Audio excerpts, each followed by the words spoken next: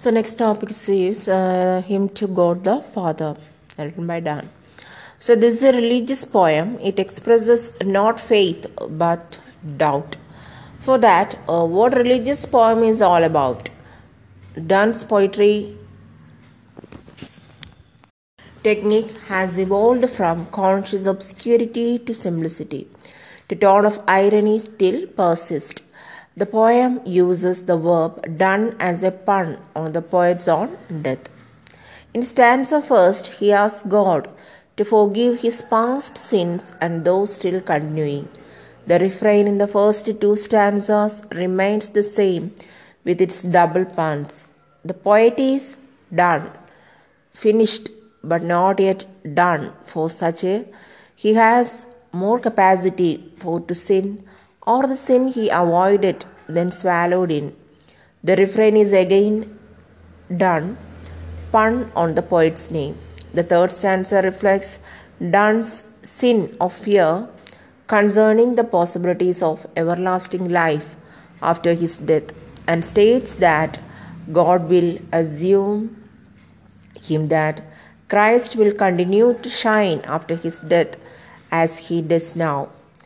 God will have done, that is, he will have finished and have done, as done will fear no more. The pun on the poet's name thus is carried throughout the entire poem in a serious but witty manner. And this poem also titled as To Christ. The next poem is George Herbert, The Caller. The theme of the poem, the caller, is specifically mentioned nowhere except in the poem's title. The collar is a multiple symbol as it might stand for a clerical collar worn by a priest or a band put around the neck of a dog. The collar was in common use in the 17th century as a metaphor for discipline, for the restraint imposed by conscience. The poem is an epitome of Herbert's many conflicts between the dazzling life of a courtier and the comparative obscurity of service in the church.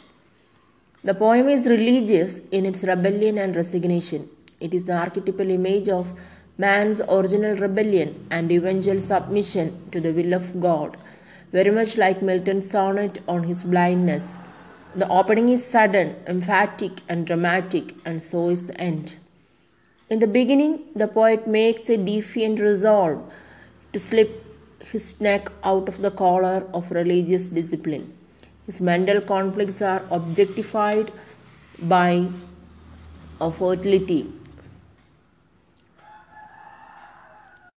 harvest, fruit, corn, wine, store, standing for the life of the senses, and by the images of thorn, rope, scable, representing suffering, torture, and sacrifice.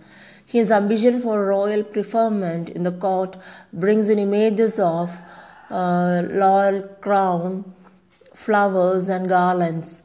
The closely packed metaphysical conceit reinforces the idea of a morbid mind weaving ropes of sand into thick cable all to imprison his conscience.